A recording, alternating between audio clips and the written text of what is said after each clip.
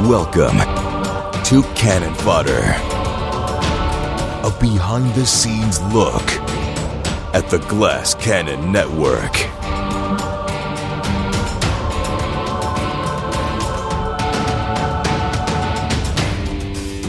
What's going on, guys? Welcome to Cannon Fodder, episode 86. I am Joe O'Brien. And I'm Troy. Gaming is now my life, LaValle. It is all we do, buddy. It's all we do.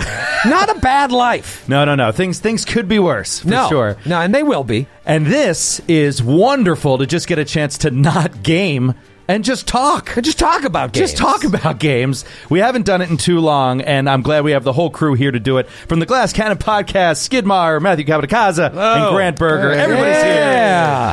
What's going on, fellas? Nice. Yeah. It's all right. Very early. Yes, it is actually, for me, speaking for myself, this is really nice. I have missed this for the last month or so. 5 weeks it's been, I think, since we last dropped fodder. We went 85 weeks of dropping a fodder every week, and then we just stopped. And if you miss it so much, why don't you marry it? I don't have any time to marry it, Skid. I don't have any time. I am licensed. I can do it for you. That's true. If you want to marry Cannon Fodder, I'm a reverend in the Universalist life. You already did it for me once. I did it once. I can do it again. You do it again. No, but seriously, it has been such a crazy busy month, in exact contrast to what you guys, the listeners, have heard. Yeah. For the last month, you've heard one show a week, and a big thank you, obviously, to those of you that have written us or talked to us in person and said how much you've missed Cannon Fodder and how much you want to hear from us multiple times a week. And we really appreciate it, and we really want to get this out there to you. But I got to tell you, in that time, I think you guys would agree, we have worked harder in the last 4 weeks and recorded more content in the last 4 weeks than any 4-week period since we started the show. Yeah, I would agree. It's been the busiest we've ever been. But I think it's also, you'd think that we'd be stressed out and like not putting out quality because there's so much quantity, but I think it's the most fun we've had gaming in a while. Do you guys agree? Absolutely. Yeah. You know, starting Starfinder, learning a brand new system, the excitement of starting a new AP and a new system, that has just got us so juiced. And a new setting, too. A new setting. A whole new kind of theme is really cool. Just doing sci-fi is, And adding Eleanor has brought such a great new energy to the show. Mm-hmm. Yeah. And then switching gears and having Skid GM Ruins of Aslan, again, starting another podcast. And within 6 days, we started 2 new Adventure Path podcasts when we started. I mean, it's been so exciting. And we were talking the other day, we were like, wait, what just happened in the last episode? I can't remember. Was it Aslan? Was it Starfinder? What are we doing? So we have to take a moment now to like... Am I in danger here? Right. Yeah. Am I in dire peril? Yeah, okay, good. So much has happened in the last 4 weeks, and we're going to cover that. And not only the games we've been playing, but some of the other stuff we've been doing as well. And then we're going to get into some listener mail, which we're going to really pack in a few this time because it's been a month since we talked to you guys. So we want to hear from you, and we're going to answer your questions. Then, yes. Joe, I want to know, how is Cannon Fodder going to be different now? Yeah, I guess that's... Putting you on the spot. Yeah, more of a general... Yeah. I should probably answer that generally first. It is going to change a little bit because it used to just be essentially a recap show of the Glass Cannon Podcast combined with some general RPG discussion. Well, now, since it's going to be a month in between, I want to get more listener mail. That's the first thing that I want. I kind of didn't like one listener mail a week, but that's really all we had time for. Mm-hmm. Because, once we got rolling on those things, we could talk for an hour about one of those questions. Now we're going to try to get a few more in and answer them a little quicker, a little tighter, and keep that to be the bulk of the show. And maybe through answering those questions, we'll bring up stuff that happened in the shows. But we also don't want to be spoiling too much because as more and more content gets out there, we don't know who's had a chance to listen to what. So we're going to try to be a little bit more careful about that. We're also going to be checking in more on us in general, what we're playing, video games, board games, things outside of only Pathfinder. And then we'll be talking about news and events in Glass Cannon Nation, the things that our fantastic listeners are running, events they're running in different parts of the country, ones that we may or may not be able to attend. And then obviously today we're going to talk about some of that stuff, and we're going to talk about GCP Live, which is coming in April. So we'll touch on details for that. And then also I want to make more of a commitment to get more interviews and more personalities outside of just us on Cannon Fodder. And this week... We're not enough for you, Joe. No, Matthew, you you are certainly not enough. You don't compare at all. Do I get a week off? Never, LaValle. We keep you chained up in the attic. Run another module. Run it immediately. No, we have some very special guests this week from Paizo. We have the lead designer of the Pathfinder game system, the guy behind creating the system itself, Jason Bullman, is joining us in the attic today to record an interview.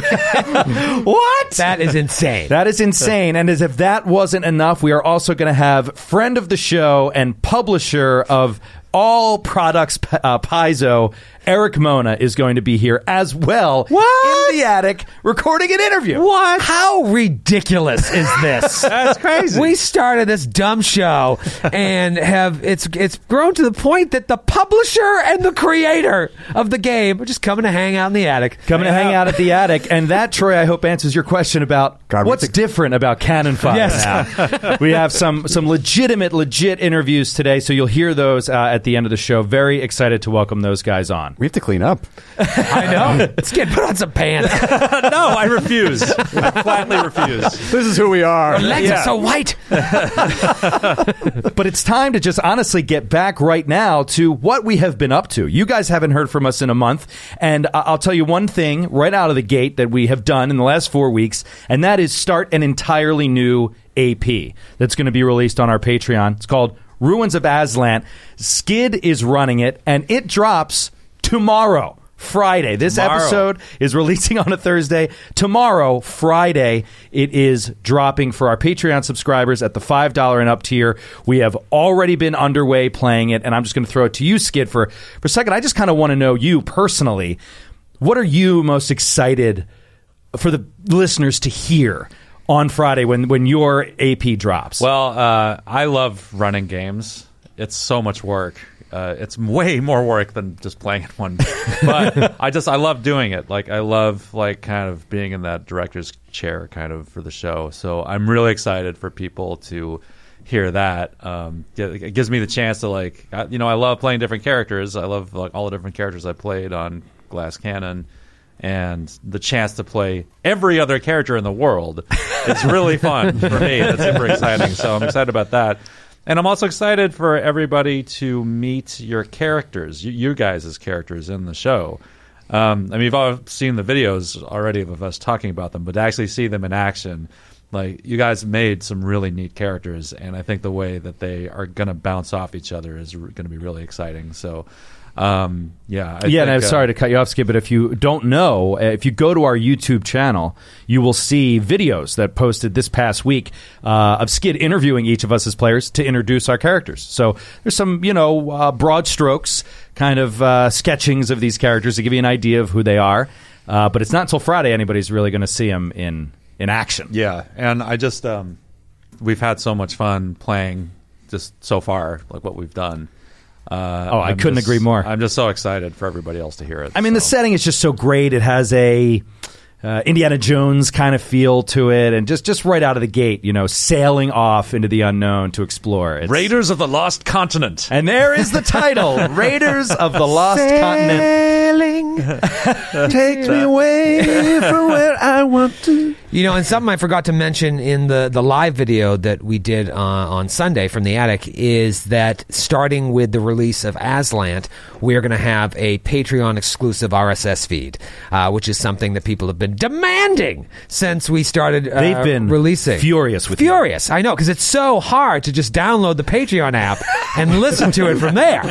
Oh, for sure. How could I have to do that? But no, I think this is the least we can do. It certainly is better. Yes, it's definitely better. The reason we held off on it for so long is that we had some people that were pirating some of our bonus content and putting it up on Google Drive for people. And listen, it's not the end of the world. They're not going to make a killing that way, but it's just lame. And so the way Patreon does RSS feeds is that every individual pledger gets its own private RSS feed. So if Patreon or us, we can see if you share that feed, and if you share that feed, we got to shut you down. Right. So just don't do it because you'll ruin it for everyone. But it's going to make life a lot easier for everybody else. And as far as I know, you'll still be able to access all the old content through that feed. And then anytime we post something new, it'll go directly to your private Patreon RSS feed. Well, Troy, you had also mentioned during the show open here that we started 2 different games in addition to our Giant Slayer campaign in the last 4 weeks. We started playing a brand new game called Starfinder. Starfinder. What's that? We are heavily underway. We've actually recorded more Starfinder right now than we have Aslant. And we're getting into it. We're getting into the system. Man. And I just want to, I'll start with you, Matthew. Just tell me in general what you're thinking so far about the mechanics of the system as a change from Pathfinder. Do you like it? Do you not like it? What do you think so far? Oh, I think it's awesome. I think there's some really smart elisions and kind of consolidations of things. Like, I don't even know what to say. I'm tongue-tied about how much I'm excited about some of those changes. It just makes sense. There's a lot of stuff that's just like, you're like, oh, of course, that makes sense. Yes. Like, that's such a great idea, and it has made, I think, makes the gameplay a lot faster, a lot snappier, and a lot more fun. Do you have any examples you can think of offhand, just mechanically, of like something that you're like, I like this. This just makes sense to me. Yeah, I mean, we just ran into this flat-footed in Starfinder is just a -2 to AC. I mean, that's it. That's it. No, you don't have. It's not an adjustment. It's just not adjusting your dex bonus based on right. It's just a -2 to AC, which makes sense, right? Because you get caught and you're just a little bit more vulnerable to an attack. Right. Also, the guarded step is another one. Like instead of just having the 5-foot step, which has all kinds of funky rules, you just have a guarded step. It's a move action. You are safe from attacks of opportunity, but you used an action. It's not free anymore. Right. Yeah. So little things like that I do think are interesting. And it's funny when you say the flat-footed thing, something just occurred to me. Tell me if I'm wrong. When you were flat-footed in Pathfinder, you lose your dexterity bonus to AC, right? Yes. Yeah. So it more heavily penalizes high dexterity, extremely reactive characters. Right. Yeah. Right? That's true. I just thought of that. That doesn't make any sense. A nice flat -2 is great. Right. And it does. If someone doesn't have a dex bonus, it doesn't penalize them at all. So, Skid, you said that one of the things you were excited about was the change in setting. So, elaborate on that for a little bit for me. What has been your reaction to really playing an RPG in a sci-fi setting with these guys? I just think it's so, like growing up, my main focus was D&D, but I talk about it a lot. Like I played a lot of Traveller, like the old Traveller, like sci-fi RPG, and I loved it. And mostly when I would just play, like a kid playing, it was always with my Star Wars action figures. And so it was always like, pew, pew. Like there weren't any, like, there weren't a lot of, like, fantasy-themed, like, action figures. Probably, I guess. You didn't have Sirenscape when you were playing with your minis? No, we were so limited in our sound effects that we had back then. But, you had, like, He-Man is like, but it's like, that was, like, almost pro wrestling. More than like real fantasy, right? So so I just love I love sci-fi, and I love how everyone's just shooting guns. Everyone's shooting guns, and they have like force fields and there's spaceships. Still magic. And there is still magic, so it's like, and I love that it's incorporated into the setting that we all are familiar with, the Pathfinder's setting. It's just thousands of years in that future. Yeah. So it's like it's familiar and it's brand new. Yes. Which is great. Troy, you have been running this game, and we're playing Dead Suns, the first AP that Paizo released to go along with Starfinder. What have your thoughts been so far on the AP? I know you've read pretty far ahead. Yeah. Tell us what happens. I read the first book like months and months ago, and all I could think to myself is, wow, this is going to make a great podcast. Rob McCreary wrote book 1, and he was also the sort of the overseer of Giant Slayer. So it's nice to have this unified vision in both of our main 2 shows. But I think you'll see very early on that it's still the same old Glass Cannon podcast. Yes, we added someone. Yes, it's in space. But I mean, there's just so much that carries over. It's just a lot more ranged combat with lasers, right? But role playing is role playing, and this is heavy role playing right out of the gate. But combat, we're still learning learning the basics of combat, but it's not like we don't know the rules so much. It's like just the feel of combat is so much different. It's a lot more tactical. Yeah. It's a lot. Sometimes it moves really quick. Sometimes it moves really slow. Sometimes damage is crazy right out of the gate. Spells do so much damage. It's going to be interesting to see how I adjust to what you guys do, and then what you guys adjust to how much I throw at you. So we're still in our infancy, really figuring out the system. But I think, wouldn't you agree that months ago we were not recording Starfinder, and we were all buried in the core rule book because we knew recording a show, we wanted to put our best foot forward, and there were so many new things to learn, not only mechanically but in the setting, to really properly generate characters and play characters that are from this place. It's very new to us in a lot of ways. I was pretty, if I may say so myself, kind of impressed with us at how smoothly things have gone so far in our recordings with rules and setting. We seem to have dropped in pretty well, and everybody did their homework in the core rule book. It's not that we know it cover to cover by any stretch, but it really hasn't been very clunky. I mean, the system's intuitive. Yeah, and also the way it's written, this is the Rise of the Rune Lords for Starfinder. The way it's written is Jason Witten. The way Jason Witten wrote. Jason Witten wrote legend. Jason Witten, Rob McCreary is his ghostwriter. The way it's that's why the writing's so tight. He's a tight end. Because he's a tight end. Bottle cap. Cannon fodder bottle cap. Fodder bottle cap. The way it's written, it's introducing you to the system in a very systematic way, a procedural way. You're learning how the stamina and resolve points work. Eventually you'll learn starship combat. You'll learn how range and melee, it's written so as to walk you through the basics of the game before you get thrown in the deep end of the pool. I think we did a smart thing too, which was splitting up the game into categories of rules. Yeah, and each of us were assigned to specialize in one of those areas. So I was assigned starship combat, and Grant was skills. Yeah, which skills. I still need to see a lot in the game and see how that plays out and situational, but getting to really know which skill checks apply to what, because as Matthew stated, a lot of elisions, a lot of compressions, a lot of skills are now mixed into one. So it's streamlined, but also because each skill kind of deals with more things, they apply to more things. The knowledge skills are all kind of combined with other skills, right? Mm-hmm. Yeah, the culture and life science. And that was great for me, Joe. You came up with this idea of splitting the portions of the book, because yes, I read it cover to cover, but I forgot it the second I finished the last page, and it helps out me so much as a GM where I'm trying to run a brand new system to just be this is a question about combat that I'm not 100% on. Who's the combat guy? Oh, Matthew.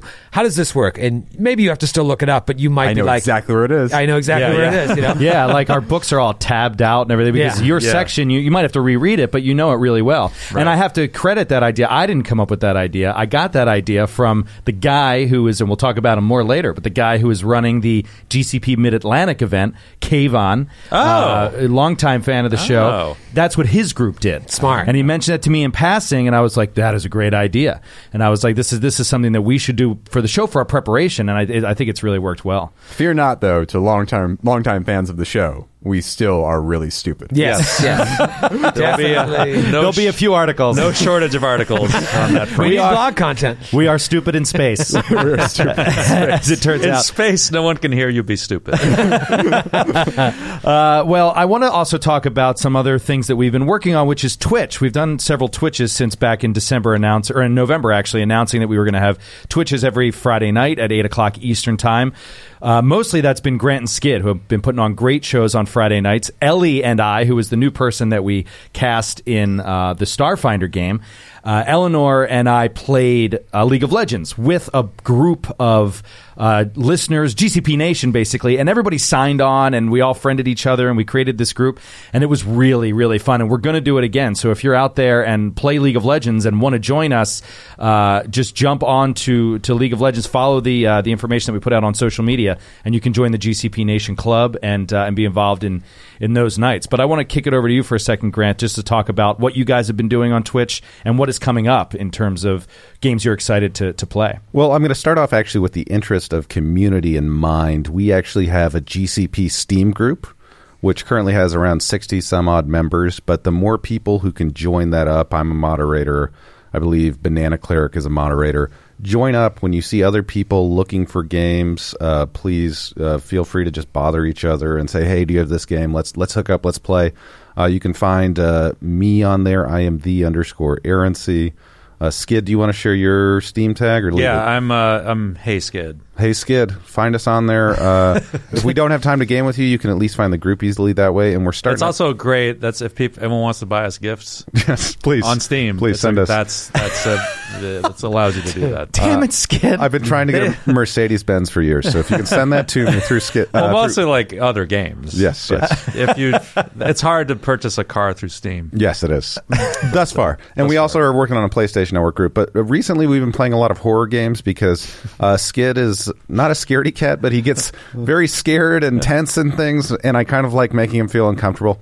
So we've been doing what else is new? Outlast, Alien Isolation. We've been doing a lot of those. We did Doki Doki Fucking Literature Club. Doki Literature. Oh, that was amazing. We got to all play like 5 different Japanese high school girls that ended up like in a murder mystery. It changed my life, man. I can measure my life pre Doki Doki Literature Club and post Doki Doki Literature Skid texted Club. me the next day and was like, I was up until 4 a.m. thinking about that game. I cannot. So we have a lot of fun. Messed me up bad, man. We're gonna keep on hitting some big major releases as the year goes on. We have those teed up. In the immediate future, immediately after this Cannon Fodder, we're going to bring over to Casa del Burger, which has delicious Mexican food, by the way. We're going to bring Eleanor over, and we're also going to invite my wife, Angel, and we're going to do 4-player couch co-op of Diablo 3. That's awesome. When? We're going to start it up this Saturday, I think during the day. I think that's the plan. But we check out our Twitter. Follow us on twitch.tv/glasscannon. The Glass Cannon. Twitch.tv/The Glass Cannon, and we'll put up an event, and you'll be able to see it there.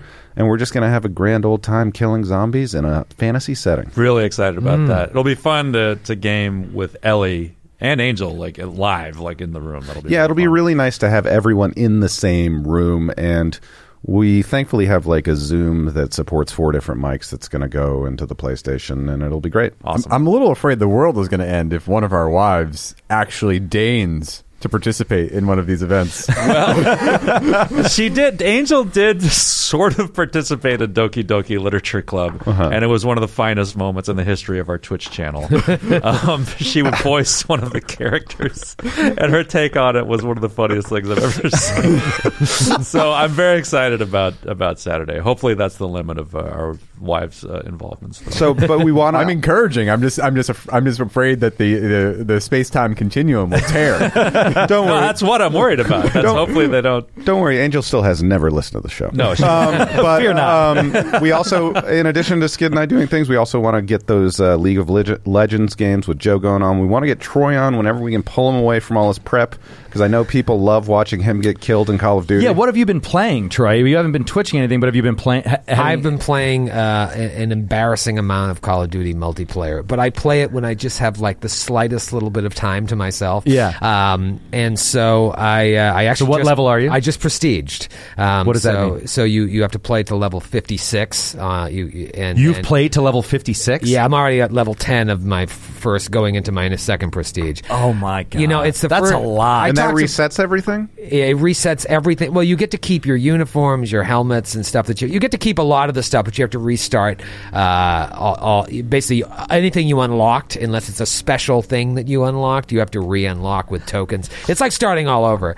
It's like new game. I thought I would just New like Game Plus. stop there, but like I'm really, really into it. They just dropped a new map a couple weeks ago and a new division. Do you regularly have a positive KD these days? Is that like almost every match? If I were to jump on right now and Twitch something, I would be garbage. But when I play by myself, I'm always in the top 2 or 3 at this point. I've been playing so much. It's the best I've ever played Call of Duty. We're talking like, I got 30 kills the other day with only 5 deaths. So that doesn't happen all the time, but like I'm in the zone now. The Resistance Division uses a tactical knife. We have like a pistol in one hand, a tactical knife, and one of the missions you like to get more like a supply drop was to get 100 kills with a tactical knife. And I was so into it, I actually did it over like a week and a half. Just running around stabbing Oh, it is the people. best. You look on the map and you sneak up and just stab them in the face. I love it. Did that 100 times. But I mean, I don't know. This is the first time that I've ever played Call Call of Duty and didn't finish the story mode before I went into multiplayer because I know once I start multiplayer, I'll never go back to story mode, and I don't think I'll ever do it. I just love the multiplayer, but I need a new game. I know Red Dead. What is it called? Red Dead Revolution is coming out very soon. Yeah. Well, they're doing. No. It got bumped to the fall. No, it got bumped to next year. Get out of here! Yeah, they just bumped it back. But shit. I heard that they are re-releasing Red Dead Redemption, an upgraded version of Red Dead Redemption for PlayStation 4. Am I going to get a check in the mail for That's my voice the question. work? That's the no, question. you're not. No, Joe was not my voiceover agent at the time. So. That's why they went on strike. But I promised people last night on my Tropico 5 Twitch that I will definitely Twitch that game. And I will make it my business to hunt down your character and kill him over and over again. That's awesome. Skid, I will come over for that. When you get to Thieves Landing, let me know. I will. One thing I was thinking about doing is because my free time tends to be more during the day, and I know that's not prime time for twitching, but one way I could contribute to Twitch more is doing like a day Twitch. And I did notice they are releasing the original Dark Souls completely remastered for PS4. Get out of here. I didn't know that. I don't know if I want to bring that back into my life, but Demon Souls? No, just the original first Dark Souls. Oh, okay. All totally remastered. I still don't understand how you guys think it's fun to be that angry. I know. I don't get that game at all. I don't get it. Because when you finally succeed, it's just like white knuckle joy. But I don't know. I got to pick a game. I didn't realize that Red Dead was pushed off another year. That's garbage. We got another couple hot games coming up this year that I definitely want to hit on besides Red Dead and maybe Dark Souls. We got a couple PlayStation 4 exclusives, including the new Spider-Man game, which looks amazing, which we're definitely going to play. And I definitely want to dive into the depths of The Last of Us Part 2. Oh. Holy crap. When does that come out? When's that out? It's coming out sometime this year, but it could be delayed. Naughty Dog takes its time to craft just beautiful games. And I'm really excited about Surviving Mars from Paradox and Hamimont, who are two of my favorite, my studio developer. They make Tropico and all the Crusader Kings and Europa Universalis games. And it's a game about colonizing Mars, and it looks amazingly fun, and I can't wait. All right, well, we need to get to some listener mail because we've spent so much time talking about video games. We want to talk to you guys, so let's get into a little listener mail. It's time for listener mail. You gotta get your brain up on it. Time for listener mail. You gotta cue that fucking All right, we're going to start off our the new Cannon Fodder episode 86 with an international question, gentlemen. Oh, international. International edition. Greg from Bradford in the UK. Have you ever heard of Bradford? There's a Bradford, Massachusetts, which is very close to my hometown of Haverhill, Mass. It's probably named after Bradford, England. Or vice versa. That's where my sister went to college. In Bradford, Massachusetts? Yeah, she went to Bradford College. That college isn't there anymore. I know. I keep teasing her because it's like, your college is gone. Like, I don't think your degree is worth anything now. Like, there's nothing to back it up. She was like, I would say, well, at least my college still exists. Like, I don't know what What a small world. Yeah, it's really fun. Yeah, she lived in Haverhill. So this question comes from Greg in the UK, who says, I'm currently running a homebrew campaign of a fairly large group, 7 players. And they've all written backstories, and he's trying to work everything in. And he says, now, lately, you guys have been following Lork's story quite heavily, towards the end of Book 3 and into the start of Book 4. How do you manage to keep a balance with the other players during these role-play heavy periods that are just really shaping one character's impression of the world? Besides the sessions, obviously, like episode 100, where you guys have made characters that supported a part of the story. Troy, do you speak to your players in your game to let them know that an episode is going to be, quote-unquote, Lork heavy? No, I never have. I don't think I have. I don't know if you've noticed this before, but we talk about the show Lost a lot. And Lost, I think, is a perfect example on how to run an RPG campaign, because every week pretty much focused on a different character, or the A story would be one character, the B story would be another couple of characters. And I think that's a great way to think about your sessions. But a lot of times it's up to the players, too, to kind of gauge when they're in the spotlight. So that's why I don't pre-tell people, like, all right, Grant, I want this to be a real Baron episode. I'll do that if I feel like you're struggling to find your place. I'll be like, let's try and work some Baron stuff in next week. Give you some time to think about it. And you have done that in the past. I know you've done that for me. But. Yeah.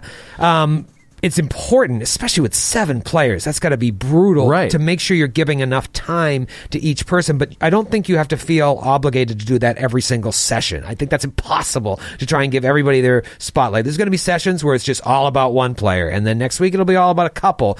You got to do your best that, like, out of 4 or 5 sessions in a row, you're not always focusing on one person. And we've done that a lot with Lork. I'm not taking my own advice, but it just was kind of organic to where the story is taking place. So hopefully have players that are like, I understand this story is about them, but also are finding their way to insert their personalities in without hammering them in where they don't belong. And you have done it in after recording, after sessions. I've heard you say, like, hey guys, I know it's a little Lork heavy right now, but we have this coming up and this coming up. You know what I mean? Not like specific story stuff, but just saying, you guys know what we've been talking about, Skid, wink, wink. I've seen you have those conversations, sure. And it's like, so the players know stuff is coming up, but you also have to you have to be aware if you're in a 7-person game that it's going to ebb and flow. There's going to be times where you have to kind of take a back seat for a little bit. What really helped me was having Troy let me kill your character. That really made me feel all right with the whole situation. I was going to say the only option for 7 players, really the only option is to conspire with the GM to murder the other characters. Yeah. But you know what you can do is, like, if you feel that someone isn't getting their moment in the sun, talk to them outside of the session and be like, let's do something with your character. What are you interested in? Like, what's going on in his or her head right now? Is there some way we can put that in the show? And then give that player some time outside of the session to think about that. And then they'll come, hopefully, at you with some ideas. And you'll be like, all right, well, when the time comes, be ready to take this story to the next level. All right, let's move on to our next question. This one is from Olivia in Philly, because she's in Philly, so you get on the show. You get on the show. Olivia knows how to get her question read. She sure does. She sure does. She's probably not even from Philly. She just know you put her on. Multiple listeners have done this, and they've all got on the show with that lie. So like Scarsdale or something. Olivia from the home of the Super Bowl champion Philadelphia Eagles asks, is there any point in a story where you feel that the GM can or should divulge hidden secrets or plot lines that the players have missed? I know opinions may change from homebrew to adventure path, but I'd love to hear what you guys think. We have talked about this before on Cannon Fodder, and in one way or another. It's been a long time, but generally speaking, let's go to Grant. What if you're running a game and players are missing something really cool and it's gone, like they're not going to get it back? Do you reveal this to them, or do you keep it locked up? As long as it's not tied to some development that happens further down the line, I might. But at the same time, you might get creative and try to find a way to allude to it in some way through another NPC or something like that and get them asking questions. And I think the best way to do it is to whet their appetite, and maybe via email with your individual players. Someone usually writes the GM and says, hey, man, I wonder what would have happened here if this had happened. And then maybe you just give out a little bit to them. I wouldn't sit down the whole party and say, well, this could have happened and it would have been great. But you were stupid. Right.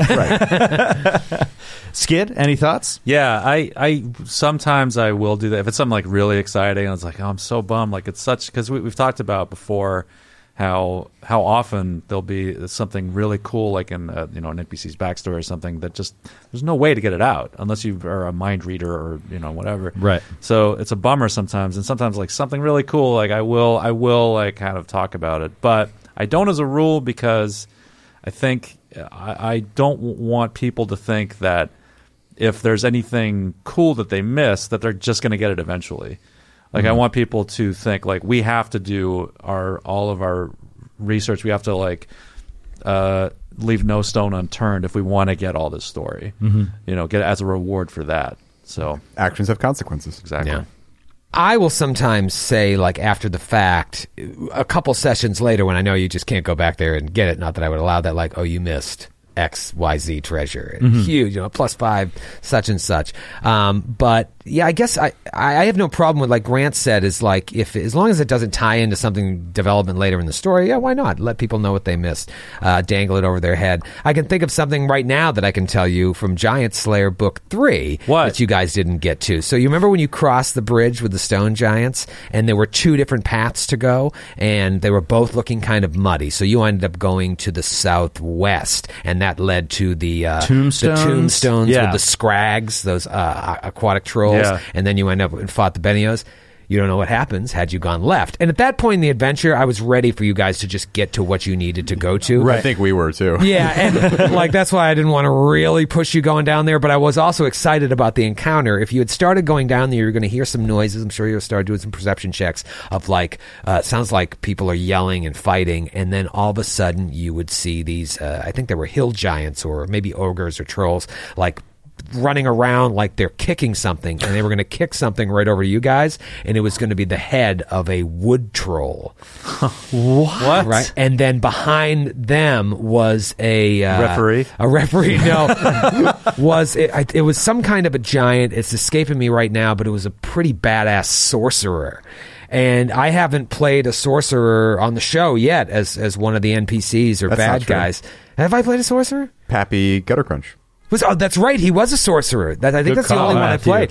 Damn. Cannon fodder bottle cap. Bottle cap. They're useless. They have no cash value. But it was a pretty cool encounter. I think it was 4 ogres or something, and then this one sorcerer. And then there was another encounter after that with another manticore. Oh, no. A manticore that was being captured by 2 giants. And if you had freed the manticore, it would have run away and then come back and attacked you later in the adventure. So just like cool things like that. I like having this opportunity to tell you. Well, so you see, Olivia, yes. The answer is yes. Troy does tell you after the fact. I will say that I've only run adventure paths. I've never done a homebrew, and I have told my players things that they've missed all the time, and it's not for any strategic reason. It's only because there's so much stuff I read that is so awesome that I can't not share the secret. So if they missed a secret door and there was some encounter, like a social encounter with someone behind, there was this odd magician that was locked away for 100 years. Like I'll talk all about it because I think it's so cool, but they unfortunately missed it in the adventure. The one thing I think you need to be honest with yourself about if you were running a homebrew is if you made something too difficult to suss out. Yeah, there is fun being cryptic. There is fun making things like be behind certain checks, making players work. Yeah. Right, and that's good, and that's good exercise, and it's more challenging and oftentimes more fun. But if you made it too difficult, just go back and reassess, why didn't my players get there? If it was because they were drunk and not paying attention, fine, they don't get it. But if it was something that may have just been too difficult and made sense to you but not to them, maybe reassess based on your players. That's a good point. It's a really good point. But it can be a great way to get context, depth, and meaning to stuff they've already experienced. Yeah, there you go. That's great. All right, let's move on. We have another question. This is from Matt from No Idea. Let's make it out. Fill in the blank. From Astoria, New York. No. I don't want him coming around. Yeah. You don't want him coming around. He is from it's Juneau. Juneau, Alaska. Wow. All right. So he's a wild man. I hope he's a Patreon supporter. We need to start coloring the map up. Yeah, there. we need those little neon green D20s up there in Alaska. So pitch in, Matt. Come on, Matt. For all your Alaskan brethren. The funniest thing is, with as common as a name as Matt is, Matt still doesn't know who he is. I haven't started reading his question. Matt asks, is there a point when you feel okay about taking control of a player? And I think he means a player character here. Mm-hmm. So essentially, to boil it down, he has a lackadaisical player who created a paladin that lackadaisical. What's that? Lackadaisical. I'm sorry. Lackadaisical is incorrect, right? Yes. And I think I always say that. It's laxative. It's pronounced laxative. My New Jersey family loves to I have say a laxative player. Yes, that's Just say lollygagging. Quit your lollygagging. Or he could lack daisicles. It's true. He lacks daisicles, and it's really a problem. Well, this is kind of one of those tough situations where you don't have the ideal verbal communication and relationship with a player. So what do you do? Basically, the player has created this character, this paladin, and but he's missed a lot of sessions, and he's not really taking the hints that the GM is giving about how to connect his backstory to the campaign and really get him all tied in. But the GM likes the character. I'm already so what he's angry at wondering this is kid. like, should I take his character, and since he doesn't show up, as often, and make him an NPC in the adventure? Or, and when the player comes back in, should I just be like, you need to make a new character because we've moved on with your character that you currently have? No, you kill him. You kill him. And you never let this loser back in your game. Grant just very skillfully mimed murdering this player.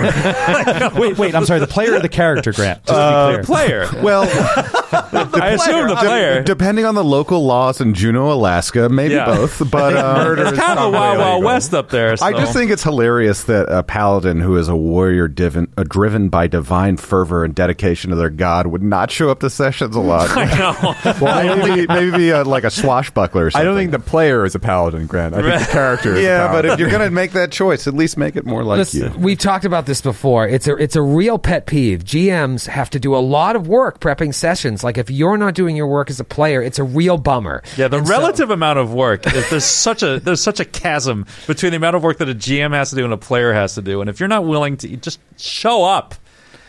Well, if you don't gotta show do up, it. so if you don't show up enough, sessions are infrequent enough among adults, right? It's hard enough to get together and Yeah. play. Unless you're us. Well, these days.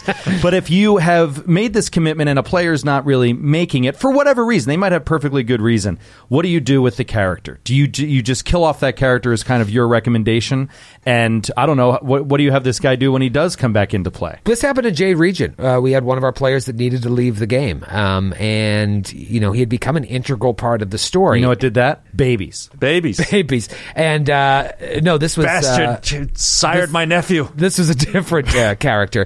And, he had to leave, and I didn't want to just kill him outright because I didn't know if he would want to come back into the story. So I had him... there was an avalanche, and he fell off the avalanche, and when you guys went down to investigate, he was just gone, and you couldn't find the body. I hadn't thought about that Right. since the last time we played Jade Region 2 years ago. It was in our Jade Region campaign. And in my mind, his story isn't over. I know exactly what happened to him, and I want, if we ever do finish it, I want to complete that storyline as well. Bring him back. But, I mean, you don't know what happened. I know what happened. But, like, that's something you can do, too. It's like... Have the character go missing. This guy might leave the game and then a couple weeks later or months later be like, man, I'm really missing playing Pathfinder. I want to get back in. And so if the GM did something like this, he can be like, I'll let you back in, but you got to be on top of your shit, man, and I need you to be a full player. Now, here's what happened to your character. He doesn't have any feet. There you go. I will say that I've only missed a couple games of Skid's Rise of the Rune Lords campaign, but the one time I did, I believe I let the rest of the group play my character, and I believe another character ended up urinating on him during that session. It was really strange. I don't recommend letting other people play your character, or else terrible things can That is happen. what I normally do. Is if the player's not there and we're running the character, I will have that character do all the most disgusting jobs and stuff. Like, I feel the story like my friend's girlfriend, Chris Merwin's girlfriend, was like she left the story and her character was like super annoying. So like we went into a room.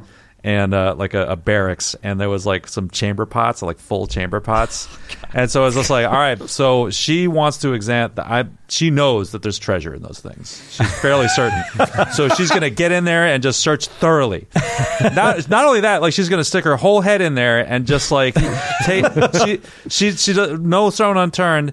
And it was really satisfying. So just humiliate them and make it part of the canon of the world. There you go. I like it. All right, well, stay tuned, guys, because we have some really exciting interviews coming up, and we're going to continue listener mail in the interviews. What? Oh, that's right. Some of your questions are going to get through to Jason Bowman and Eric Mona, so stay tuned for that. But right now, I really want to cover real quick, I want to get everybody up to speed on GCP Nation events. There's a lot going on in GCP Nation in the coming months. And sure is. And the next one up on the list is actually GCP Mid-Atlantic. That's happening on March 24th in Durham, Durham, North Carolina. Durham, right? Not Yep. Durham. Durham, I believe. Durham. And your old buddy Troy's going to be there. That's right, Got Troy. my flight, yo. I'm What? coming out. Coming out to kiss babies and shake hands and sign inner thighs. Shake babies and kiss hands. Shake babies. And No, kiss no, no. Don't, please don't do shake. that. Don't do that. Are you not supposed to Don't shake get it mixed up. All right, let me write this down. I'll remember. But yeah, I'm coming out. I believe that's the 24th. I'm coming out on the 23rd. I think there's going to be a little get together the night before, possibly. We'll throw it up on the social media, and then that day it's just going to be gaming and hanging out and Southern hospitality. Woo! Yes. And we have another event, which is going to be a couple weeks after that, GCP Midwest Yes. in Roselle, Illinois. Roselle, yes. AJ Taylor, our boy AJ. Our boy AJ is running that one. That one's going to coincide with PAX East, so unfortunately we're not going to be at that one. Yeah, timing on that one was tough for us because Skid and I are still trying to do something out at PAX East. We're not 100% sure, but we're trying to get out there to at least do a meetup and maybe come to the con for a couple days. Don't hold us to it, but we have some feelers out there to see if we can get something happening that weekend. It's a shame, too, because one of my best friends from college just started listening to the show, and he loves it, and he's going to that one. And In he's just Roselle? like, in Roselle. It's like, are you coming? And I'm like, sorry. That's a bummer. It is a bummer, but it's far from the last GCP Midwest meetup. Yeah. Yes. We could say that for sure. So there We will love be Chicago there will be other times. and its environs. I love Chicago. I actually do love It's Chicago. my kind of town. It's a toddling town. And a week after that, 1 week after GCP Midwest, in a little place called New York City. New York City. We are going to be celebrating the 1 year anniversary of GCP Live, of our first ever GCP Live. This is true. By With hanging out at Home Alone. with GCP Live at the Beer Garden in Astoria, Queens. Oh, baby. I didn't realize you were going to drop the location on I dropped us. the Wow. location so people can Yep. start scouting it out and camping out. You know, I don't know how long they want to be there in advance to make sure they get in. It's a but- cool place. I heard Elijah Wood was spotted there once.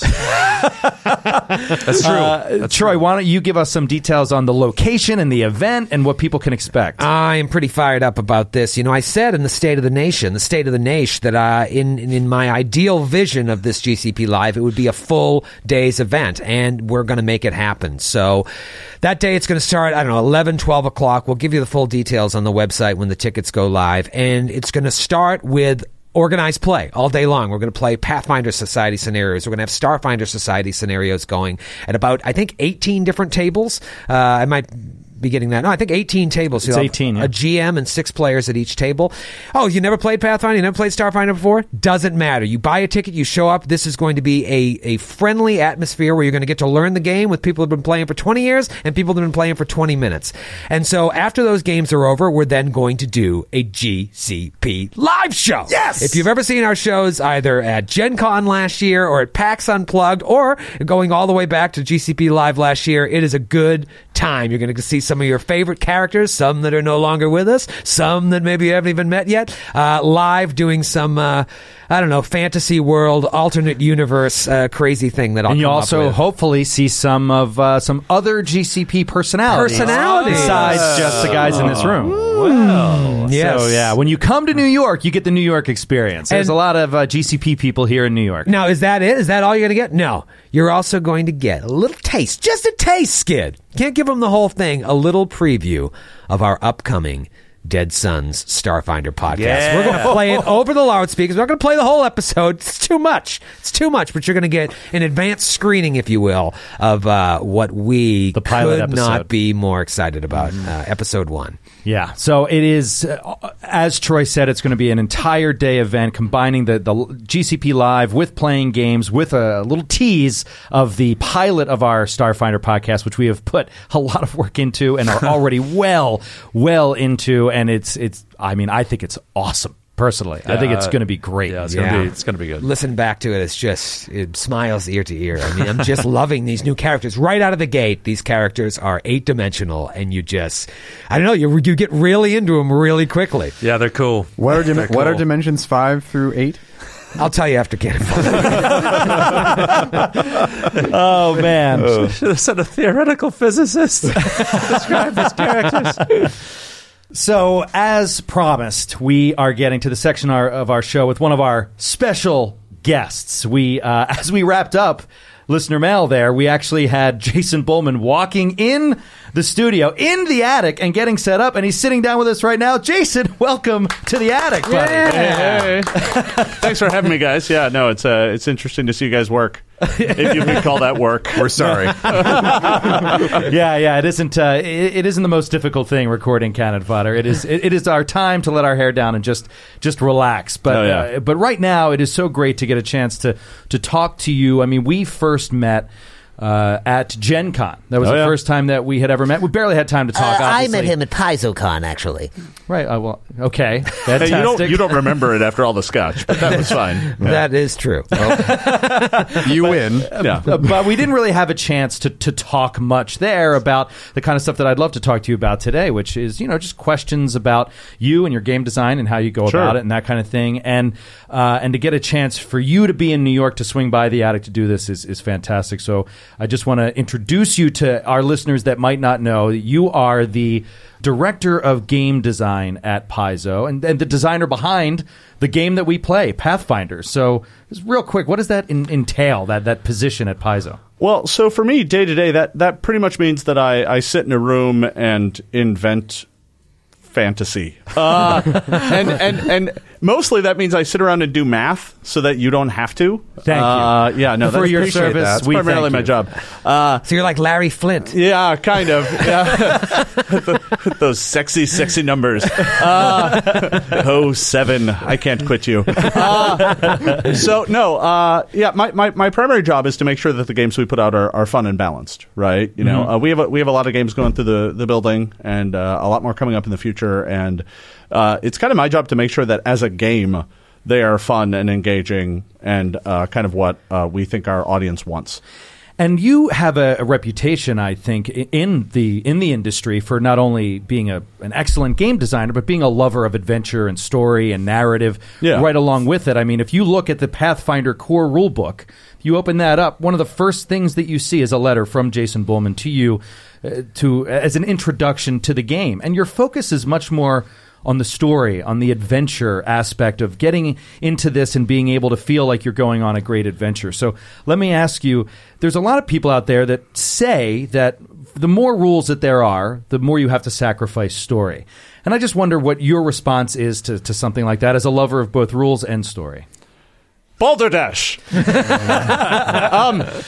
I honestly think, my job is making rules, right? My job is to sit around and design rules that allow you to kind of play the game you want to play.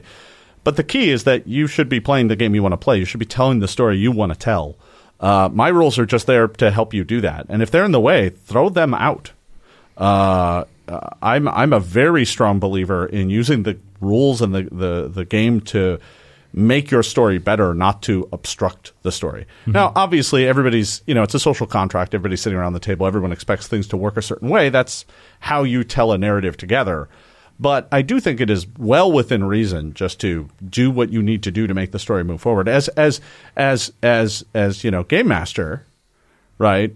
One of the few times I can empathize with Troy. Thank you in advance. Is when you guys have boxed him into a corner that he needs to work his way out of rules-wise, right? And when you guys are doing things to his precious monsters that, I'm sure in the back of his head he's like, oh, I really wanted that guy to be cool, and you guys just shot him in the face. Okay, well, all the time. That's it for him. Life is hard. Yeah, no, it is. Just yesterday. It's rough. So, I love the rules of the game, right? I live and breathe them every day, but they're really just there to be a tool, and that tool is to help you tell a good story, and the story has to come first. Obviously, if the rules mean nothing, then all we're doing is sitting around and telling a cooperative story, and that can be fun too, right? I mean, I've certainly played games that are basically just that. But it's hard to find the challenge in that. Where's the challenge in that storytelling? Well, beyond just the challenge of creativity. I think to some extent the rules help give us a frame that allows us to kind of express the story in a more deep and meaningful way, right? The rules allow you to, explore the possibilities of what could be in a way that everyone else can interpret and pick up the clues on and kind of help build with. If you're just sitting around telling a story, well, then it could be anything, and no one knows what to expect or how to play with it, so it messes with people's expectations. I think there's even if you're just playing pretend, but as a kid, there's still rules. Yeah. It's the couch is base, you're safe on the couch. There's always some kind of framework, and that's all Pathfinder, the rule system is that kind of framework. Giving you an understood framework for everyone to work with. Yeah, it's the structure of the story in the world, right? I mean, that elves do a certain thing, that dwarves do a certain thing, that fighters do a certain thing, and that helps everyone understand the story. It's a shorthand to allow us to share an imaginative space. Well, this shorthand of rules is something that you created. Now, it is built on the shoulders of other game designers throughout the ages, and you... and by far more than me at just Paizo as well, right? I mean, we had back then, over a dozen people had their hands in this in some way, shape, or form. And, I like to say that when I'm in the office, I type like a Muppet, right? I just kind of slam my hands to the keyboard and words happen. But, if it weren't for an entire host of incredibly talented developers and editors, and playtesters, we wouldn't have the game we have. So, I mean, I did my part. All of that work that you put into it and that your team put into it, what did it mean to you to see that core rulebook, that beautifully published core rulebook, hit shelves and go worldwide and become the phenomenon that it did? I still kind of don't believe any of this is happening. 7-8 years ago when I first pitched it to the folks at Paizo, because it was basically a bunch of my home rules. And, we didn't have a place to go. We didn't know what the future was going to hold. And I just kind of pitched to, Lisa and Eric and some of the folks at a big company meeting, hey, we could publish my game. And they took a look at it, and I got a whole bunch of skeptical kind of, okay. And a week later, basically, it was like, okay, we're publishing that, and we're going to make it a game called Pathfinder, and you are now in charge of it. And I said, okay. And it was like, and by the way, the first document releases in about 2 months as an alpha PDF. And I'm like, I just have a bunch of chicken scratch notes on the back of a napkin. What are you talking about? So, I mean, from then, kind of all the way till now has just been kind of a whirlwind, right? Yeah. I mean, from the beta coming out in, 08 and blowing out the doors. We printed a lot of those, and they disappeared before it even came out.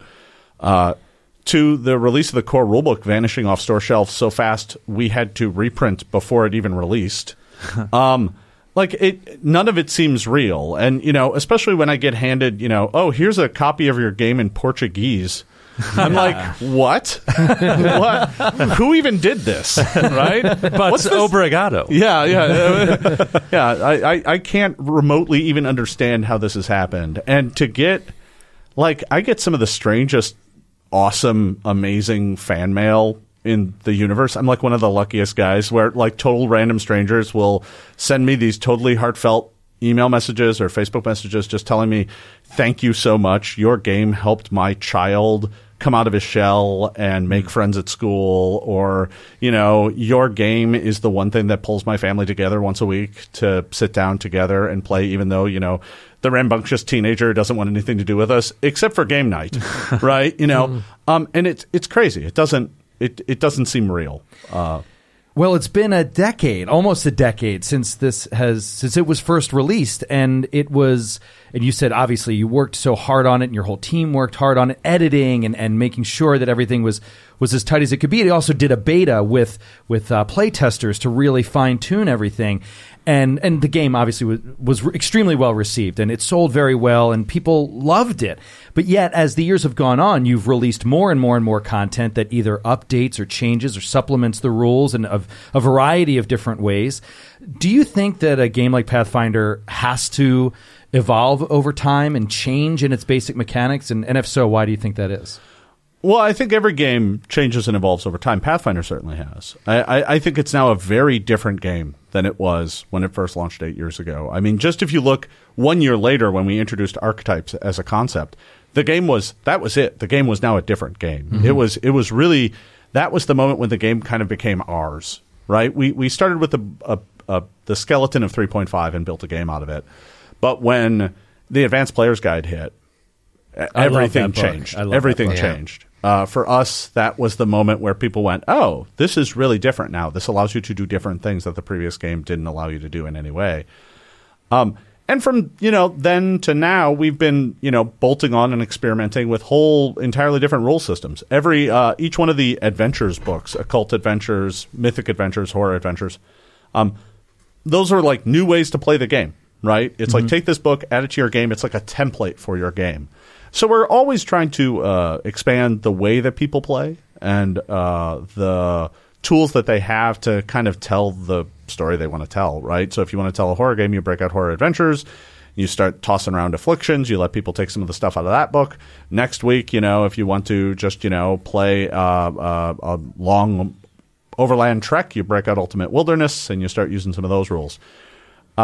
So these books, these big supplements that add a lot of new rules to one aspect, are they usually generated in-house by your designers, or do they come from fans that write these ideas and then they germinate and become something that you feel needs to be added to the game? So the process by which we actually make rule books is a little bit more complicated than that. So what ends up happening is we will sit around and have a lengthy discussion about what we want to see out of the next book. And usually that'll start with the germination of like an idea or a theme. So let's just take Ultimate Wilderness, for example. For that book, we said, we've done all these other Ultimate books. The one that we haven't done is the one to cover like druids and rangers and kind of outdoor exploration and things like that. So we should really, do a book that covers that theme as a topic, right? There's definitely some rules there that we could mine. There's definitely some directions we could go that we shelved in previous books because it didn't fit theme. So, we basically started out with that nugget. That nugget got turned into an outline of ideas. And we sat around with the team and we brainstormed up, okay, so we want a chapter that's just every familiar in every book we've ever published. Let's bring all of them into one book. Because it's really kind of a pain in the ass to go between 20 different sources looking for all your familiars. Let's do the same thing for animal companions. Let's give some more robust rules for getting lost in the wilderness. Let's deal with nature magic more. Let's make sure we include plenty of druid spells. And we wandered around the topic and we came up with the shifter as a class idea for it. And at that point in time, we kind of look at all the pieces that we have and we go, okay, which ones of these are designed heavy lift and which ones are light lift? Heavy lift are things like classes, entire rules subsystems, things that, to be honest, we have to take and apply kind of game design science to, which involves kind of reverse baking out numbers, making sure that the numbers as they are expressed in formulas turn into a satisfying play experience over time. It's really boring stuff that no one wants to hear about. But, we spend a great deal of time working the math side of it. I mean, I wasn't joking earlier. A lot of my job is sitting around doing math so that you don't have to. Mm-hmm. And we'll do those parts internally. Classes, we always do internally. New subsystems, we do those internally. For all the other parts, like, here's more feats.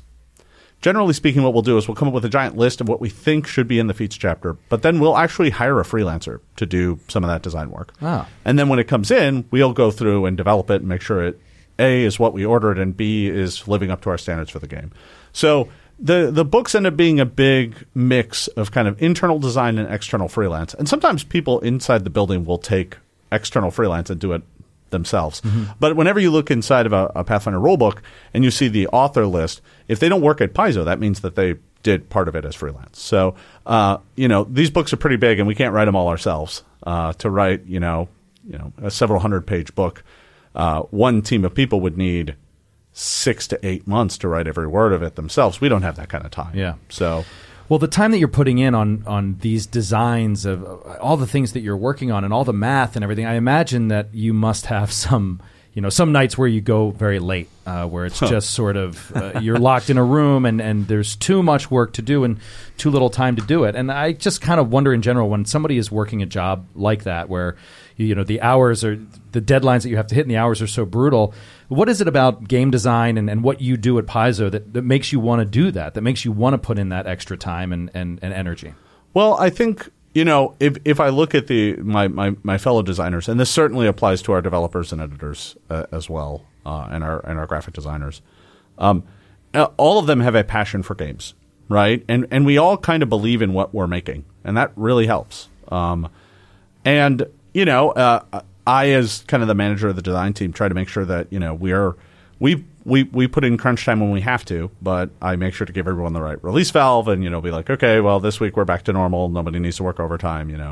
But yeah, you're not wrong. When a book gets close to ship time, there's oftentimes long hours that need to happen. Now, for us in design, those happen way earlier than anybody else because it makes sense. Yeah. We get done with the book, then it gets handed off to dev and edit, and so our crunch time tends to happen like 8 months before the book arrives on store shelves. And people are like, why are they working so hard? It's November. And I'm like, nothing comes out in November. And I'm like, yeah, you're right. But that book that comes out in August is what we just finished, right? So we tend to work anywhere from 8 months to a year and a half to 2 years in advance on books. So, wow. I mean, I know. So you're working on stuff right now that, I currently have 2019, 2020. I have late 2019 and early 2020 books in the very first stages right Can now. I see him? Yeah, what are all of those?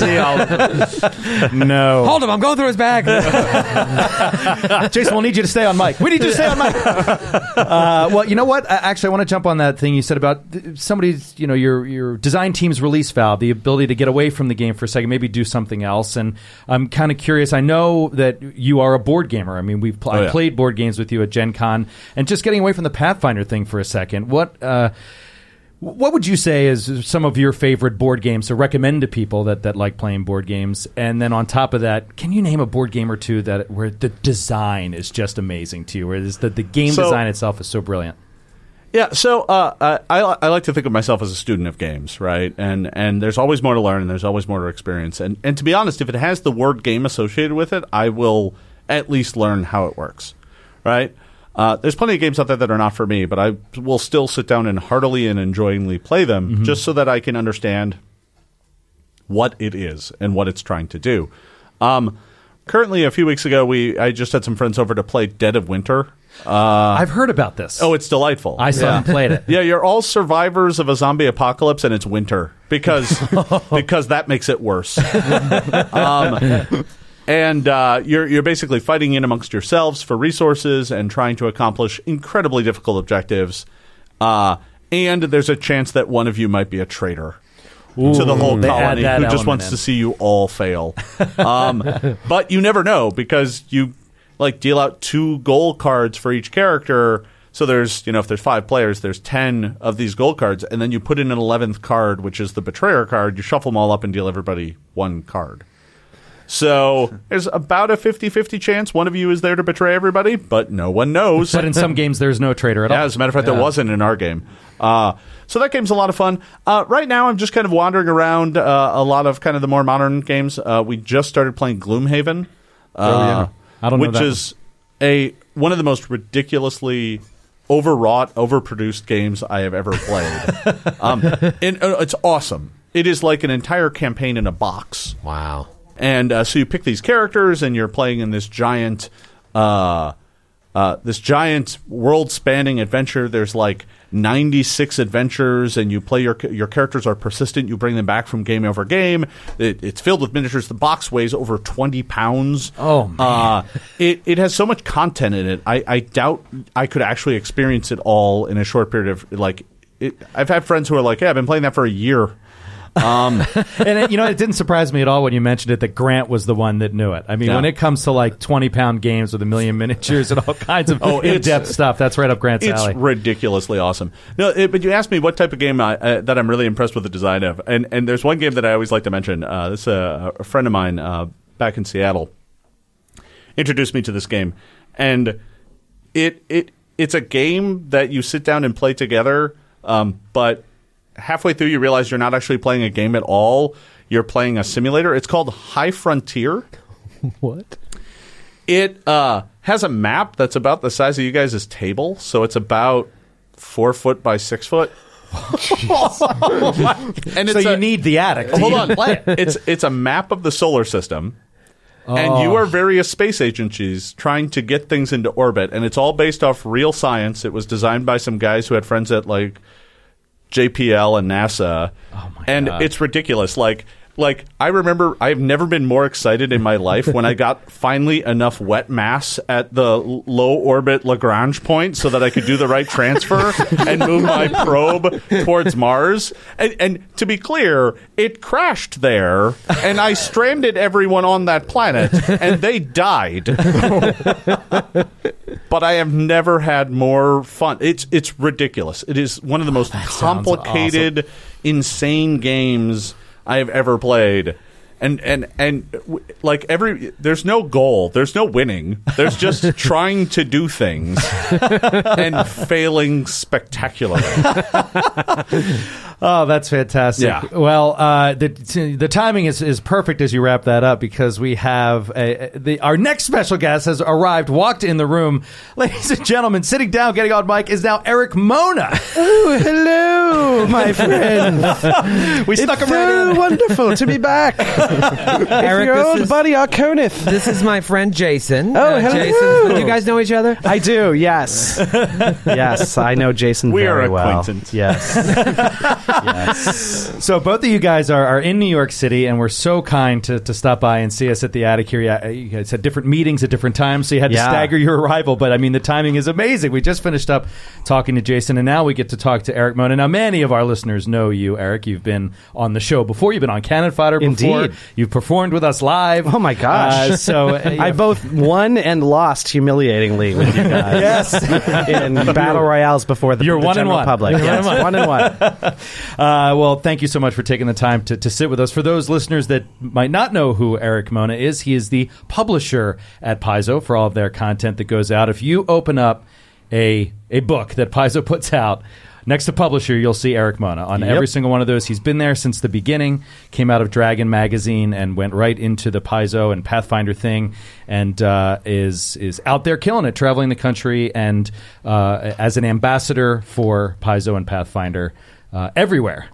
I guess, yeah. Certainly here in New York at Toy Fair this weekend. Yes, and that's why we were able to grab you. So let me ask you, just to start, as a publisher, you know, your name is on there as a publisher, and when I see things about you online, it says that you're a mix of, you're a publisher, but you're also a writer and you're an editor. Yeah, and yeah. There's other things that you do, and you're heavily involved in the Pathfinder worldscape as a writer. And I just wonder, with that job, do you get to write as much as you like, and is that something that you wish you could do more of? No, I don't get to write as much as I'd like, honestly. I have two titles, essentially. My title is a publisher, but also I'm the chief creative officer at Paizo. So all of the creative staff, which is to say the editors and the developers and the art staff and those folks, the game designers, Jason, they all report to me, essentially. And so I get to kind of guide them. They all are far more talented at their various tasks than I am, but they... Yeah, so basically I've been running that for quite some time, and that, over the years has resulted in sort of some of the business stuff taking on more and more of a role, and so I do still get to write, but I don't write as much as I'd like. And you were involved in, I mean, how much of the Worldscape was your actual Well, writing, the or was that Pathfinder a team? Worldscape is a comic book through Dynamite that crosses over Pathfinder with like Red Sonja and Tarzan and John Carter of Mars. And that was pretty much my idea from start to finish. We've done 6 normal issues of that, all of which I wrote, and then there were 2 sort of sub-series of like 4 special issues that were released through Humble Bundles, and I wrote all but 3 of those. So was that really exciting just to get... Oh, sorry. It was really good. Oh. It was really fun to do. I mean, it was like I sort of, when I was a little kid, I liked to play with Star Wars figures, and I liked to play with G.I. Joe figures, and most of the time, those worlds wouldn't collide. I was enough of a nerd to keep those things separate. But every once in a while, it'd be fun to kind of throw all your toys in a pile, and my little friend Richie and I would we'd each put our own toys. We didn't have all of them or anything. So, he'd have his and we'd have mine, and then we'd pick, and so I might get to play with some of his that day or whatever.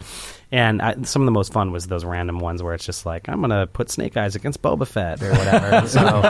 so it was neat to get to do that, in a comic book. I didn't like other people touching my toys because I was afraid their hands were dirty. Surprise, surprise. Shocker. I would make You were people right. wash their hands before they played my Nintendo or touched my G.I. I think I can definitely understand that now. Like, I'll go to PAX, one of the big PAX conventions, and it's like you can stand in line for 3 hours to touch a controller that's been touched by 4,000 people. And I'm like, no. But back then, I think I was just like, but it's Snake Eyes, So.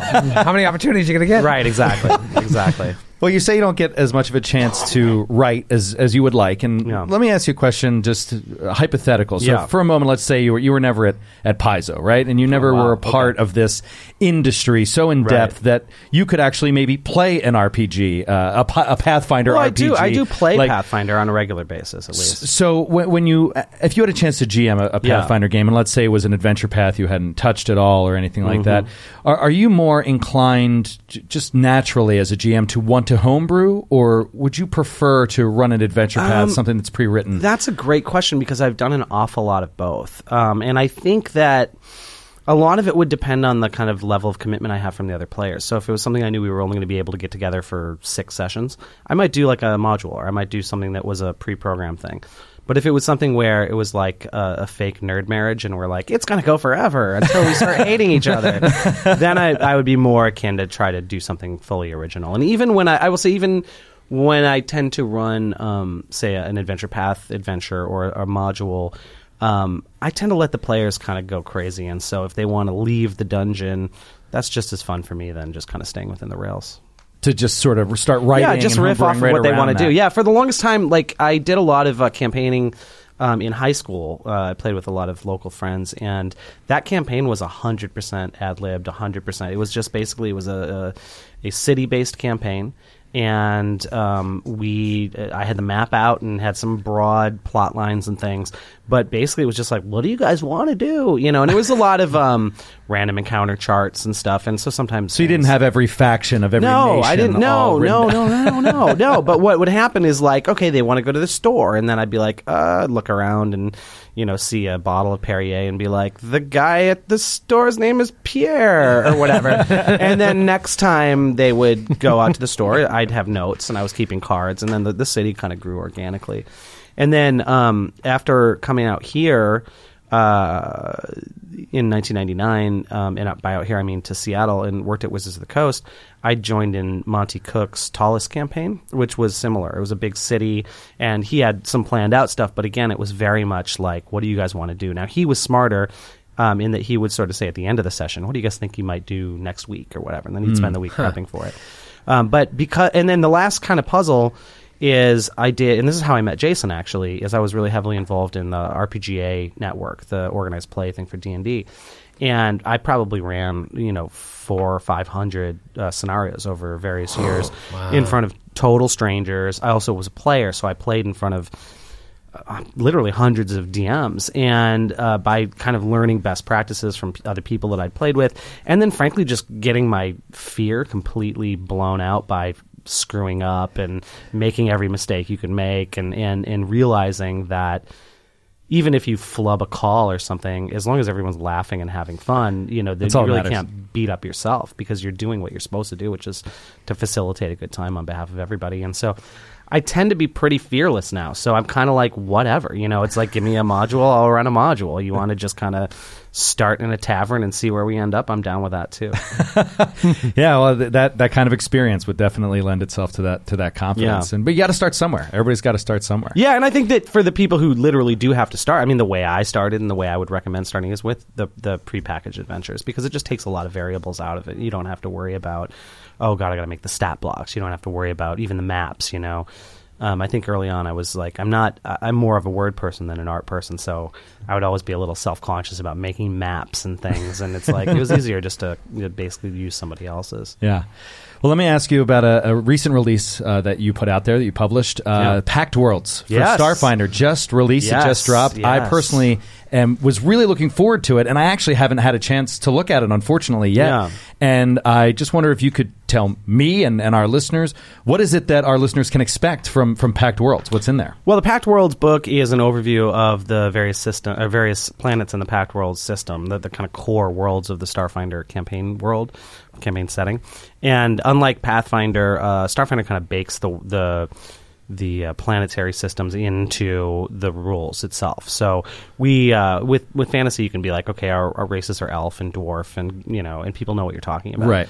But with science fiction, it's a little bit harder because most of the sort of lingua franca monsters and aliens are proprietary. So you could say, oh yeah, there's a Klingon and a Wookiee and people know what you're talking about, but that requires a licensing fee and isn't really what we were going for with Starfinder anyway. And so it was a necessity to kind of contextualize the Kasatha and the Shirin and all that kind of stuff. And so we did that. And in the core rule book, each planet gets like a spread or 4 pages of material.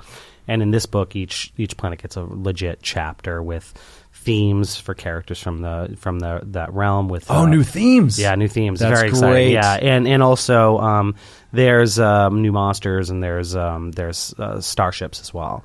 So lots of game mechanic stuff to kind of make those planets come alive when you travel to them.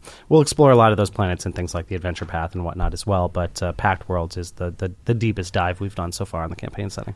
Well, I imagine that throughout the creation process of Starfinder, your personal love of science fiction, and I know that you're into like pulp sci-fi stuff, old school sci-fi stuff. I have to imagine that some of that found its way into Starfinder. Yeah, and there's a page in that book that we've talked about on Cannon Fodder months ago when we first were really digging into the book, called the Inspirational Media page. Yeah. And we were saying, what of this do we know? What do we not know? I personally didn't know a lot of it. Right. What on that page is distinctly you, and what would you recommend That's there? interesting. So, okay, so let me go way, way, way back. And that is, first of all, everyone should understand that although I'm in my early 40s, I have the mind of a 96-year-old man. So I'm very interested in, early science fiction, things from the 1890s to the 1930s, stuff like that. I'm always... I'm like a giant pedantic nerd. And so I always want to understand the beginnings of things, So when I was into comics as a kid, I got this giant treasury edition of All-Star Comics number 3 or whatever, the first appearance of the Justice Society of America. And I'd never even heard of that before. I knew the Justice League of America. So I'm like, what is the Justice Society? And it's like, oh, well, it's the Flash is in it. And I'm like, the Flash?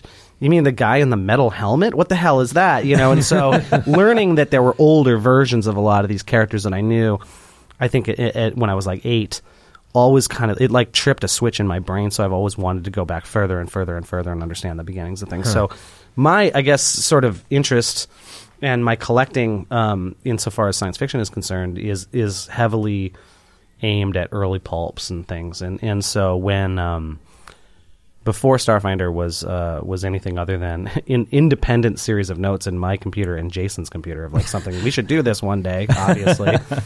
It was just part of the Pathfinder world. I wanted very much not just to detail the planes as have been done in fantasy gaming forever, but also the different planets in the Starfinder world. And I was very interested in the idea of science fantasy.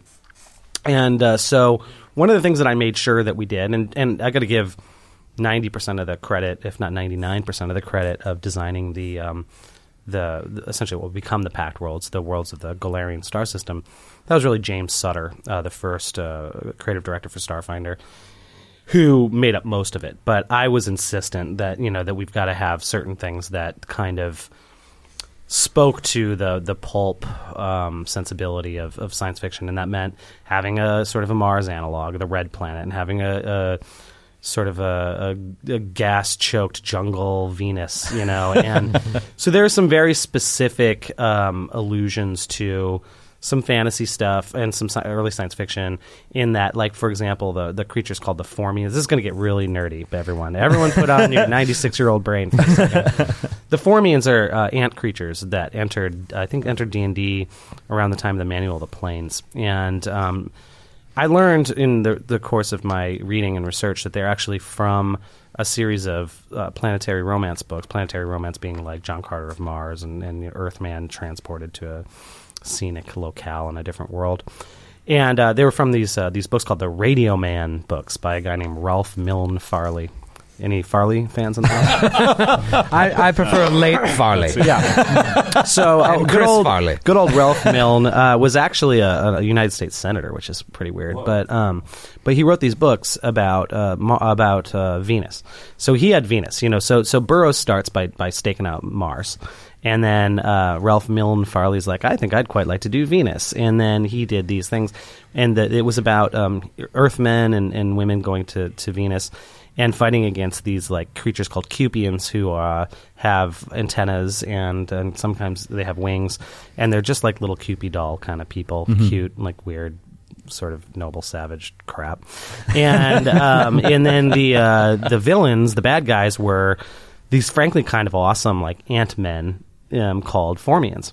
And so to know that, I mean, I already knew that like, D&D had taken a lot of their demons and devils from like Christian mythology, and they'd taken, a lot of monsters. The Tarrasque is from France, all that kind of stuff. And I was interested in historical origins of monsters. And so learning about the Formians, I was like, okay, I've never understood how these ant people fit into the D&D cosmos, and hence I never really understood how they fit into the Pathfinder cosmos. But I'm like, we're putting them on the green planet because that's where they belong. Goddammit, And so, ultimately, as a riff, kind of an homage to the Cupians, that's what became the Lashunta. And so the Lashunta exist and are from Castrovel because of Ralph Milne Farley's science fiction adventures in the 1920s. So. No one cares except me. But that's the power that you get, I guess, when you're the publisher, is to live your weird, lone, solitary fantasies. Don't worry, Eric. I care. Oh, thank you. But only because you pay me to. That's true. That's fair. That's fair. Now, is it true that the Sheeran came from Ed Sheeran? That is not true. I don't know where I read that, but I'm glad I got it from. Was that the Paizo blog? Yeah, it might have been the Paizo blog. Yeah. No. Is it bad that I didn't even know who Ed Sheeran was until I saw him on Game of Thrones? No, you're 96. It's fine. Yeah, okay. It's expected. All right. So one more thing about Starfinder, while we're talking about the inspirational reading list. Yeah. Oh, right. There's a huge error in the Starfinder core rulebook, and it's. I think it's the error that I'm most ashamed of in anything that I've ever published. What? Wow. Go on. We told you. This is an Not a lot all-new of people canon know file. this. Yeah. and the reason why it frustrates me is I actually caught this error in final flip-throughs before we sent it to the printer. And the format for that is we actually print everything out on 11 by 17, and all the executives look through every page, and a lot of the editors look through everything again, and it's invaluable. We always find some things in the last minute. And usually it's like, the foot of this illustration is covering a word or something like that, But every once in a while it's something more substantive. And as I was flipping through the list of inspirational reading and film and things, I noticed that we had listed Total Recall on the list of movies. And I thought that was appropriate because Total Recall is awesome. But then I looked to the credit that came after it, and it said director, I don't know, some shit that was not Paul Verhoeven. Ooh. It was the new version. Like someone had sort of accidentally, someone who's probably younger than me, was like, oh, Total Recall, let's verify who the writer is, and put Googled in, it. Yeah, whatever, and put in for the remake. And I'm like, man. Thank God I caught this. Put a Post-it on, and then somehow that Post-it must have fallen off, on its way to editorial. No. So if you look, exactly. When I saw that thing come in, I checked to make sure, because I'm like, we got that error, right? And my face was looking like Arnold Schwarzenegger breathing Martian atmosphere. My eyes are popping out. Yeah. So don't worry, brutal. You can fix it in 2 weeks. Yes, we will get that fixed once we have the opportunity to go in and do a hearty errata. But you heard it from the Glass Cannon podcast first. That is the most shameful error of anything I've published in my entire career. And I understand why, too. Yeah. Joe, to you, to all of the GCP people here, and in fact to the entire GCP nation, I apologize. Oh, that's not necessary, Eric. I'm not sure. Not accepted. That's fair. That's fair. I think Skid speaks for all the listeners. I wasn't looking for we absolution. don't accept it. Well, we are so excited. I can't say it enough to have both of you guys here that I wanted to do something I thought would be a little fun for our listeners who write into us day in and day out with listener mail questions. And we can't really always get to them all, but we love to pick some. And I thought, what if we could ask a couple questions while Jason and Eric are in the room and have you guys weigh in on it. So let's throw this out there. We have, but first, you know what? I'm gonna play the song again. It's time to listen to me. You gotta get your brain up on it. Time to listen to me. You gotta cue that fucking. All right, so the first one is going to come from Shady Pete in Indianapolis. Oh. Shady Pete. Love that name, Shady He Pete. sounds trustworthy. Good job, Shady He wants my Pete. bank account number. Well, all right. That's the question. He writes in, and there is a decent amount of backstory to this, and I don't think we need all of it. I'll just generally say that it comes to a situation where you're playing and you're GMing the game, and there's a question about the rules, and there's a conflict, and you go on to the forums and such, and people have discussed it, but there's no definitive answer either way, and you just can't really decide what to do. But it looks like the decision that you as the GM feel is most fair and most physically real and what is most likely to occur is definitely in your favor, quote unquote, as the GM. So he says, how do you guys make decisions when the rules aren't clear and you're conflicted about a decision you think heavily works in your favor and could be seen as you abusing your power as a GM? What do you do in that situation? Jason Bullman. Abusing your power as GM, that's my stock in trade. If that's what's good for the story, do it. That's it. There is actually a rule to support that. It's the first rule in the book that says, do what you will with these rules, just tell a good story. Yeah. Right? And that's it, right? I mean, sometimes it is really in your favor, and sometimes it's really in the player's favor. But whatever tells a good story, that's the rule you should go with. Troy, have you felt pressured before on the show to make decisions where rules were unclear, to make decisions in favor of players because you don't want them to get upset? Have you felt that pressure before, or do you kind of just stick with your guns no matter what? It's tough. It depends. If you've been upset for a long time and I need to give you a W, I tend to lean on that. But if I haven't upset you in a while, it's my turn to have a good time. For the record, you've been upsetting me for about 3 years. I had no idea. And then just to run that back to clarify, having a good time is making players miserable, right? Sometimes. Oh, yeah.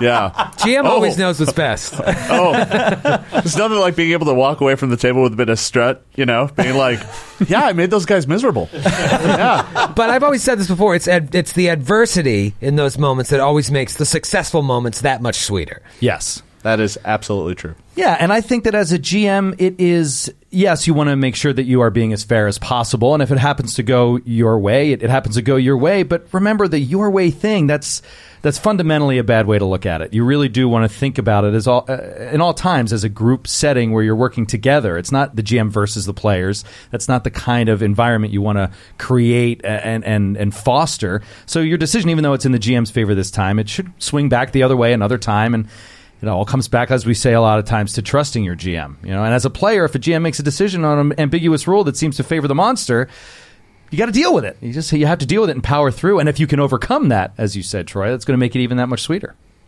All right, I'd like to throw in one tip that kind of comes even before you're at the table when you're sort of adjudicating in your head and you're like, I'm not really sure how to apply this rule or the rules seem unclear. You can always text Bullman. His number is... What? No, stop. What a great resource. Yeah. It's been working for me for like 10 years. You son of a bitch, you were actually reading it. That is really not cool. That is a good tip. I'm going to start using that. So funny story. In my early days, after we published the core rulebook, I'm at home. Oh, man. It's a Saturday night. It's about 10 o'clock at night, and my phone rings. And I'm like, I look down at my phone, and it says Lisa Stevens. And I'm like, the owner of the company is calling me on a Saturday night. Oh, my God, what's going on? Am I fired? Did the building burn down? What's happening? And I pick up the phone. I'm like, hey, Lisa, this is Jason. What's up? And she asked me a rules question.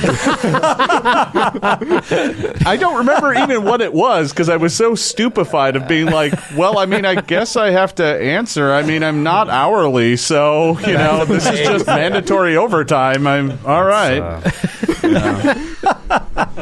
Well, thank you, Shady Pete, so much for writing in with that one. Let's get one more in here. This one from Jacob in Norman, Oklahoma. Norman, Oklahoma is Oklahoma State? Norman, Oklahoma. University of Oklahoma. Norman, Oklahoma is the original home of Paizo developer Owen Casey Stevens.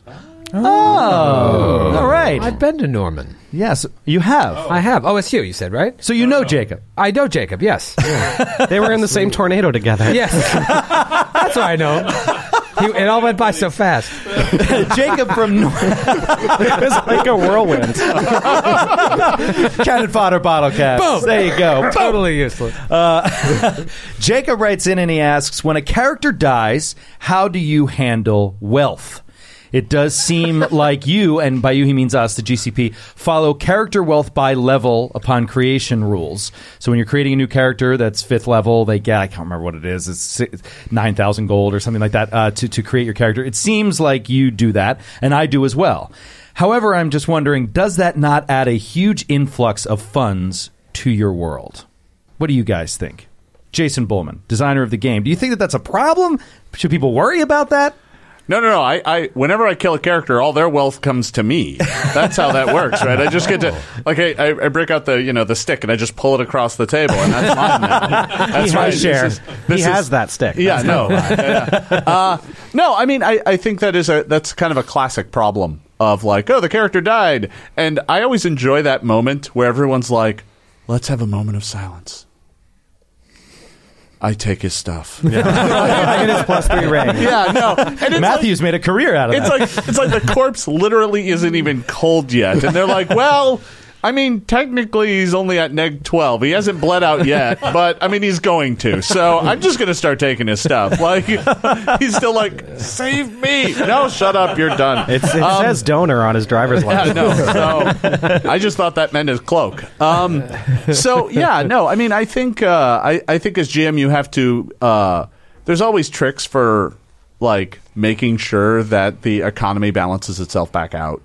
You can always downshift the treasure that they get for a little bit, or you can come up with more creative ways, like, oh yeah, you arrived at this kingdom. Well, we have a tax on your type here, and just that's a good one. All of a sudden they have to pay some money, there's lots of ways to kind of balance some of that stuff out. And the way that the economy is actually designed, a lot of that gear becomes significantly less valuable just a few levels later. So it doesn't create anything more than like a blip. Right, because if you look, a 5th level character has 9 grand in treasure, for example, but a 10th level character has 50 grand in treasure, and all of a sudden 9 grand isn't really that much of an adjustment to the party's total wealth. Especially when it's like specialized gear that they are all like, well, I guess we sell it, so now it's only worth 4,500, and yeah, we got a nice new pair of boots out of your character dying, but that's about it. Yeah, that's nice. Well, this is exactly what I was terrified of you being here, Jason. Troy taking notes, and as soon as you mentioned the tax idea, he went, oh, that's a wonderful idea. Next week's episode, we're starting it a little bit differently. Another option is you could just have another bad creature come in and take the corpse before you can loot it. I've tried that before. Yeah, thanks. And, thanks. That works real well. Yeah. They love that. Yeah. So when you are bringing in a new character and you're doing the build by wealth thing, one thing that I do is I transfer stuff. So sometimes people will build a character that's going to get similar items, especially if they're epic story items that are passing on legendary artifacts, that kind of thing that are going to continue in the story. I like to give those some semblance of value that takes away from what the character can bring in on that spend. Now, it can't be their actual value. I mean, some of these artifact campaign-style weapons, they have they're basically priceless, or they have a value of 50,000 gold or something like that. So that you can say, well, you get that or nothing, that and underwear. You come in a loincloth and get that blade. But you do, you should give it some value and take some of that away from the character build, I think, because otherwise, if you have somebody coming in with all the, rings of protection that they need and such, and then that weapon, you want to make sure you factor in that weapon's value as well. There's a good way to help balance that out, too, by taking some of the character's new wealth, apportioning it off, and rolling randomly to determine what that is. That way the character doesn't come in with an optimal gear build. The game doesn't assume that you take your money and squeeze it to make the most optimal gear choices possible. If you do that, versus, like, if you have a ninth level character and you optimally spend every gold coin that character has, you're going to end up with a situation where that character has really good gear compared to the character next to him who built up slowly to ninth level, who got it from random drops. So you generally want to take some. you generally want to take some of their. I hear the voice of experience. You generally want to take some of their gear and just give them random stuff. It's like, yeah, I know you don't have much of a use of Pipes of Haunting, but suck it up. That's the item you got. That's interesting. I never thought of that. Yeah, we recently had that happen on the show. No spoilers. Character death, but there was we decided to randomly roll on the magic property of a set of armor, saying you go to a store, you only get what's there, and so we rolled on it. I was like, this will be really fun, and then what I got stunk, and I was like, that wasn't fun. Let's undo that. But didn't you roll like brawler only armor first or something? Well, you have to change class, but this is your armor. Shut up and wear it. Exactly. It's Make like it work. does wonders for your unarmed attacks. I'm like, well, I'm a human. I don't even have an unarmed attack. Right, exactly. Well, thank you guys so much for writing in with those questions. We appreciate it as always. I hope you enjoyed the new longer form Cannon Fodder. We are going to be coming back again with another one in a month at the end of March. The last Thursday in March, you'll hear that one. But it is going to be hopefully filled once again with listener mail and hopefully some interviews or an interview or something of that nature. We have some things in the works, so we hope to bring you more quality, longer Cannon Fodder since we can only do it once a month. But I want to thank once again Eric and Jason for coming all the way out to the attic from Toy Fair to join us. Guys, thank you so much. We really appreciate it. Let's watch some Jurassic Park. I'll see you